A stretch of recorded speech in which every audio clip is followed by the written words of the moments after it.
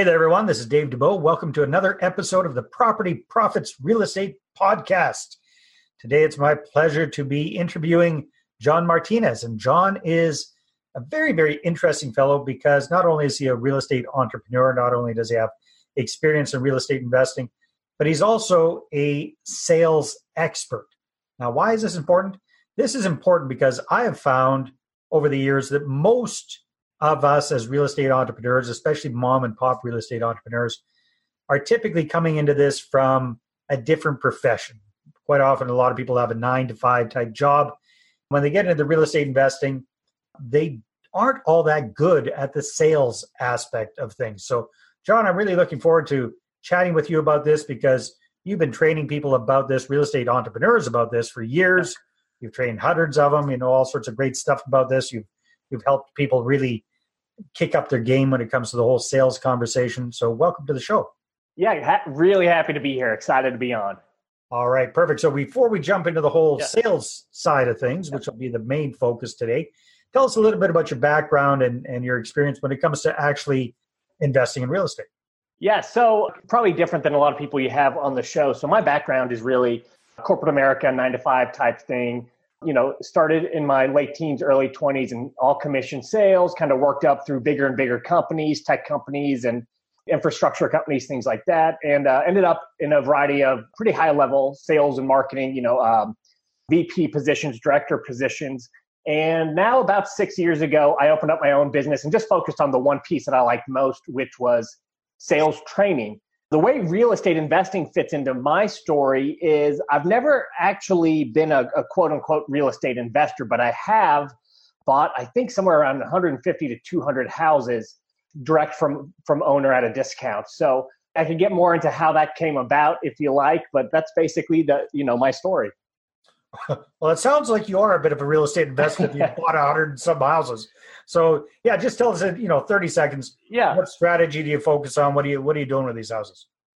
Yeah, so I did, since I focus 100% on the acquisition side of things, when we bought, we just partnered with different investors in whatever those territories were, and they would handle the marketing for us. I jump in, do the acquisitions, hand it back to those companies, and they would usually wholesale them. So that was how it typically worked. Awesome. So you got when it comes to real estate investing, you got very, very good at talking to sellers, negotiating, getting the best possible deal, especially if you're doing wholesaling, because you need to be able to get it at a price where the end buyer, the end real estate investor, still gets a deal on it. So there's a lot of negotiation and sales that goes into that, I would imagine. Yes, sir. Absolutely. Okay, perfect. Well, now let's talk about that, because that's what I really want to dig in deep with you here today, my friend. So where do you see most of us as real estate entrepreneurs really screwing up when it comes to the sales conversations? Or negotiations are pretty much the same thing. So the biggest problem I see is really just there's getting to the offer too quick, just throwing out random offers. A lot of people, even newer real estate investors, I find can get pretty savvy and pretty good at the marketing piece to produce leads fairly quickly. But after those leads are produced, usually the next thing they do is, instead of working on conversions, they're just throwing out offers left and right. And then the conversions, the number of deals they get is very, very low. So a lot of times they go upside down. Marketing can get expensive. They're not bringing in enough deals to support it, and things get a little wonky. So the biggest mistake I find is not that there's too much focus on marketing, but not enough on actually converting the leads that you're producing into deals. So if I'm hearing you right, what I'm hearing between the lines there is they're making offers, and typically they're just going in with a absolute lowball offer right off the get-go, massive rejection on those, obviously, and not being able to, get enough actual conversations going where they can close on deals. Yeah. So in other words, they're leaving a ton of deals on the table. Yeah, for sure. Okay. So I can see that. That would be a big problem. So what do you recommend that people do instead of that? I'm just going to give you very simple things that anyone listening today can implement immediately and get better results. Thanks. So number one, don't lead with the offer. Hold off until the very end of the conversation to make your offer. Make sure you focus a front-end conversation on, what actually caused them to reach out, what they're dealing with, and talk as much as possible about their situation.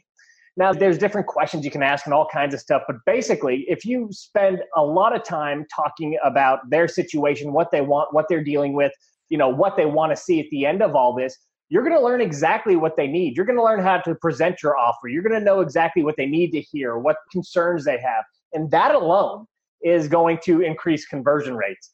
I think we've got 1,500 investors in our training right now. And so we often ask questions and figure out, what's happening out there with the best of the best. And the best of the best, their sales conversations before the offer run 45 minutes to an hour. Wow. So if your conversations, if you're in there in and out in 10 minutes, you're not spending enough time. Well, that just kind of makes sense. I mean, it's like 20/20 hindsight all the time, isn't it, right? It's blatantly obvious when you say it like that. So, yeah, I've been guilty of that myself, John. I've gone in there. In fact, I'm embarrassed to say back in the day when I was focusing on, I wasn't doing wholesale deals, but that kind of idea.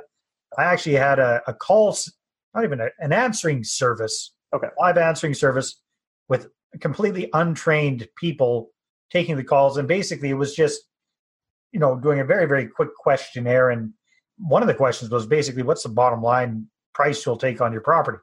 And then I would have a conversation after that. But I definitely left a lot of deals on the table by not, I guess, would empathizing be a good word there? Yeah, empathizing with the person and really having that long of a conversation. So yeah, that kind of makes sense. So how do you create that rapport that opens people up? Because I imagine you've done a lot of this. Initially, people are calling up. They're a little skeptical. They think you're going to try and scalp them, which at the end of the day, we do need to get a really good deal there. So how do you overcome that initial hesitancy to talk with you? Yeah. So, right up front, you just want to set proper expectations because you're right. People come into it, just like you said, people usually come into these situations, any sales situation, but especially this because there's a lot of unknowns around it. People aren't, really familiar with people who buy houses cash. So just setting proper expectations and letting people know that a yes or a no is okay. That right there will relieve a lot of pressure. So for me, it always sounds like, if I'm walking into a house, it's, hey, thanks for inviting me over. Real quick, the way this typically works is hopefully you'll give me a tour around the property. I'll start, putting my offer together. Once I see, the exact condition the house is in, I'll have some questions for you about your situation and how we need to structure things for you and what you're looking to accomplish. I'll answer any questions you have. And at the end of this thing, I'll give you an offer down to the penny. If you love it, we'll talk about what happens next. And, if not, no big deal. Yes is good. No is perfectly fine too. Right? So we just jump into it like that. Yeah. So that's like an upfront contract, basically, right? Yeah. In the Sandler world, it's an upfront contract. Every sales training has some version of that. Miller, Hyman, Spin, but they all have a version of that because it's true. We've got to relieve those fears going into it. Yeah, exactly. And you know what? The beautiful thing about that is it takes the pressure off of them, takes the pressure off of you, because again, most people are just expecting that you absolutely want them to say yes to your offer and that you're going to be really ticked off if you don't. So they have that weight hanging over them. Yeah. By doing that, that completely gets rid of that, right? Absolutely. So are you finding that typically what you and your students are doing is you're starting off with a conversation over the phone? You're not making offers over the phone, are you? You got to go out and take a look at the property first. Now, so you do the tour. Now, are you typically making an offer right there or then? Or are you going back home, crunching a few numbers and making a variety of different offers? How does that typically work? So what typically happens, and I'm going to say 70 to 80% of the time, is there's initial lead intake phone call. You kind of, you're building a little bit of rapport. You're just getting some basic information to see if a deal is even possible, qualifying the lead. After that, you're going out to the property, taking the tour. Usually, I would say with our clients, 99% are closing first call within an hour. Now, there are, probably 20, 30% of deals that do happen on the follow-up, but their focus is get the deal while they're there because too many deals are lost with other investors coming, especially with all the competition. While they're hot, while you got that rapport, right? Yeah, absolutely. Yeah, okay. Yeah, that makes a lot of sense. All right. Yeah, so where else do you see? Well, okay, so let's say you got the offer, you made the offer. Are you going back and trying to renegotiate things at a later time, or are you just kind of giving them the bottom line offer right there and then? Yeah, so we give an offer and we use a variety of negotiating techniques, price anchoring, decreasing intervals. There's all kinds of stuff. You can, books like Chris Voss's book is great on negotiation. There's a bunch of good ones. Roger Dawson's a great negotiator. We use a lot of their techniques, just really converted to being used in real estate. But yeah, we make the offer. There's a right and wrong way to make the offer. Now, anyone who's done this once or twice knows if you just lay out a low offer, it's usually met with some resistance. So there's a way to slide into it and negotiate. But yeah, we make the offer, we negotiate, always relieving pressure, always keeping that rapport. And at the end, if it's not a yes, we call it a no and we move on. Yeah. Well, that's okay. That's a good point, because you hear in a lot of old school sales training and whatnot that follow up. You just got to be always, going after the people. So what is your take on that? If they don't decide to go move ahead right there, you're pretty much just moving on to the next one kind of thing?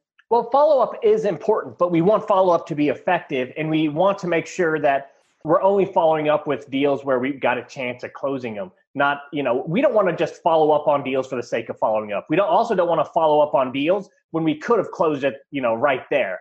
So, our philosophy is, when we talk about sales process, we talk about motivation. There needs to be a certain amount of motivation for someone to want to sell a house. So we dive deep into that. The second part of the sales call is we dive into what's called deal killers or objections or whatever is going to keep someone from moving forward. When you do that really, really well, you take a lot of those let me think about it's off the table, because you're proactively covering what typically causes the let me think about it, right? Hey, it is a no, but I don't want to tell you. You relieve that because you took all the pressure off the table.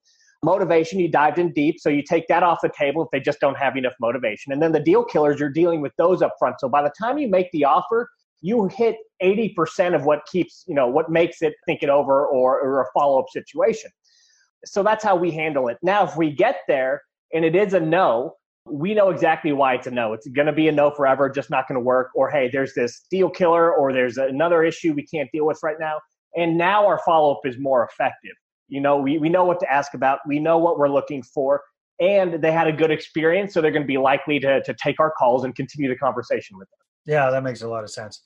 So, John, you've been working with a lot of real estate people for years now.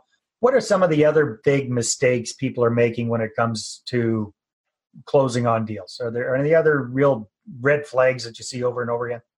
Yeah, one is just pushing too hard for the deal. When people are a little bit overzealous and they push, let's make this happen. I know you're going to love this. There's a very well documented thing that happens called psychological reactance. Basically, when you push people too hard, they push back. And, I study a lot of nerdy sales stuff and how we make decisions and neuroscience and that type of stuff. But basically, when you push too hard, especially in a complex deal situation like real estate, the more times you try to close, the harder you push, the less likely you are to get a deal. So that's probably another one of the big issues I see is instead of people relieving pressure, they're creating pressure, creating pushback, encouraging people to mislead, hide, sometimes become hostile because they're just pushing too hard for that deal. And the outcome is they get less deals because of it. Isn't that so true? Not just in sales situations, man. Mentor of mine named Steve Chandler has a saying, and it's needy is creepy. Right. And that's basically what that is. Like if you're too desperate, if you're too needy, it's kind of like that nerdy kid in high school chasing after the girl, right? You're just like a puppy dog and it repels them. So absolutely. You're saying it's pretty much the same thing, even with a motivated home seller, even if they need to sell your house, if you come across as too eager, too needy, it's going to turn them off. Yeah, and especially when it comes to negotiations, because talking about eagerness and neediness, if someone says, well, I'd be willing to sell it for $100K, you go, absolutely, here's the paperwork. They're going to pull back immediately and go, whoa, that was not enough. That was way too quick, right? So I've seen negotiations die that way too, because it was just too needy. The numbers worked immediately and the sellers were just taken aback and go, that was too easy. I'm leaving money on the table. Hold on a minute. Yeah. I'm ashamed to say I've made that mistake in the past myself. Who hasn't? Yeah, we all have. A memory came back to mind like, ooh, ow, that would hurt. Yeah, for sure. Awesome, John. Well, time flies when we're having fun. I know you do training and you offer different programs and stuff about sales, especially when it comes to real estate investors. If people who are listening to this or watching this are interested in finding out more about you and what you do, where should they go? Our website, the REI Sales Academy, and we've got about 100 to 150 training videos on there for real estate investors, from lead intake to negotiations and acquisitions. So lots of free stuff on there for people. Awesome. All right. Well, we'll definitely put the link in the show notes there. And as we're just wrapping up at the last minute, any last words, any question that I should have asked you, but I didn't get to? You know, the one question I would ask is, especially with newer real estate investors, it's the secret to success. What's the one thing I should focus on? And being around some of the best in the business and people who started out, with their first deal and got to be, one of the top 5 or 10%, the secret is just keep taking action. That is the only secret. Do not stop. Do not overthink things. Just continually take action. That would be my biggest piece of advice, bar none.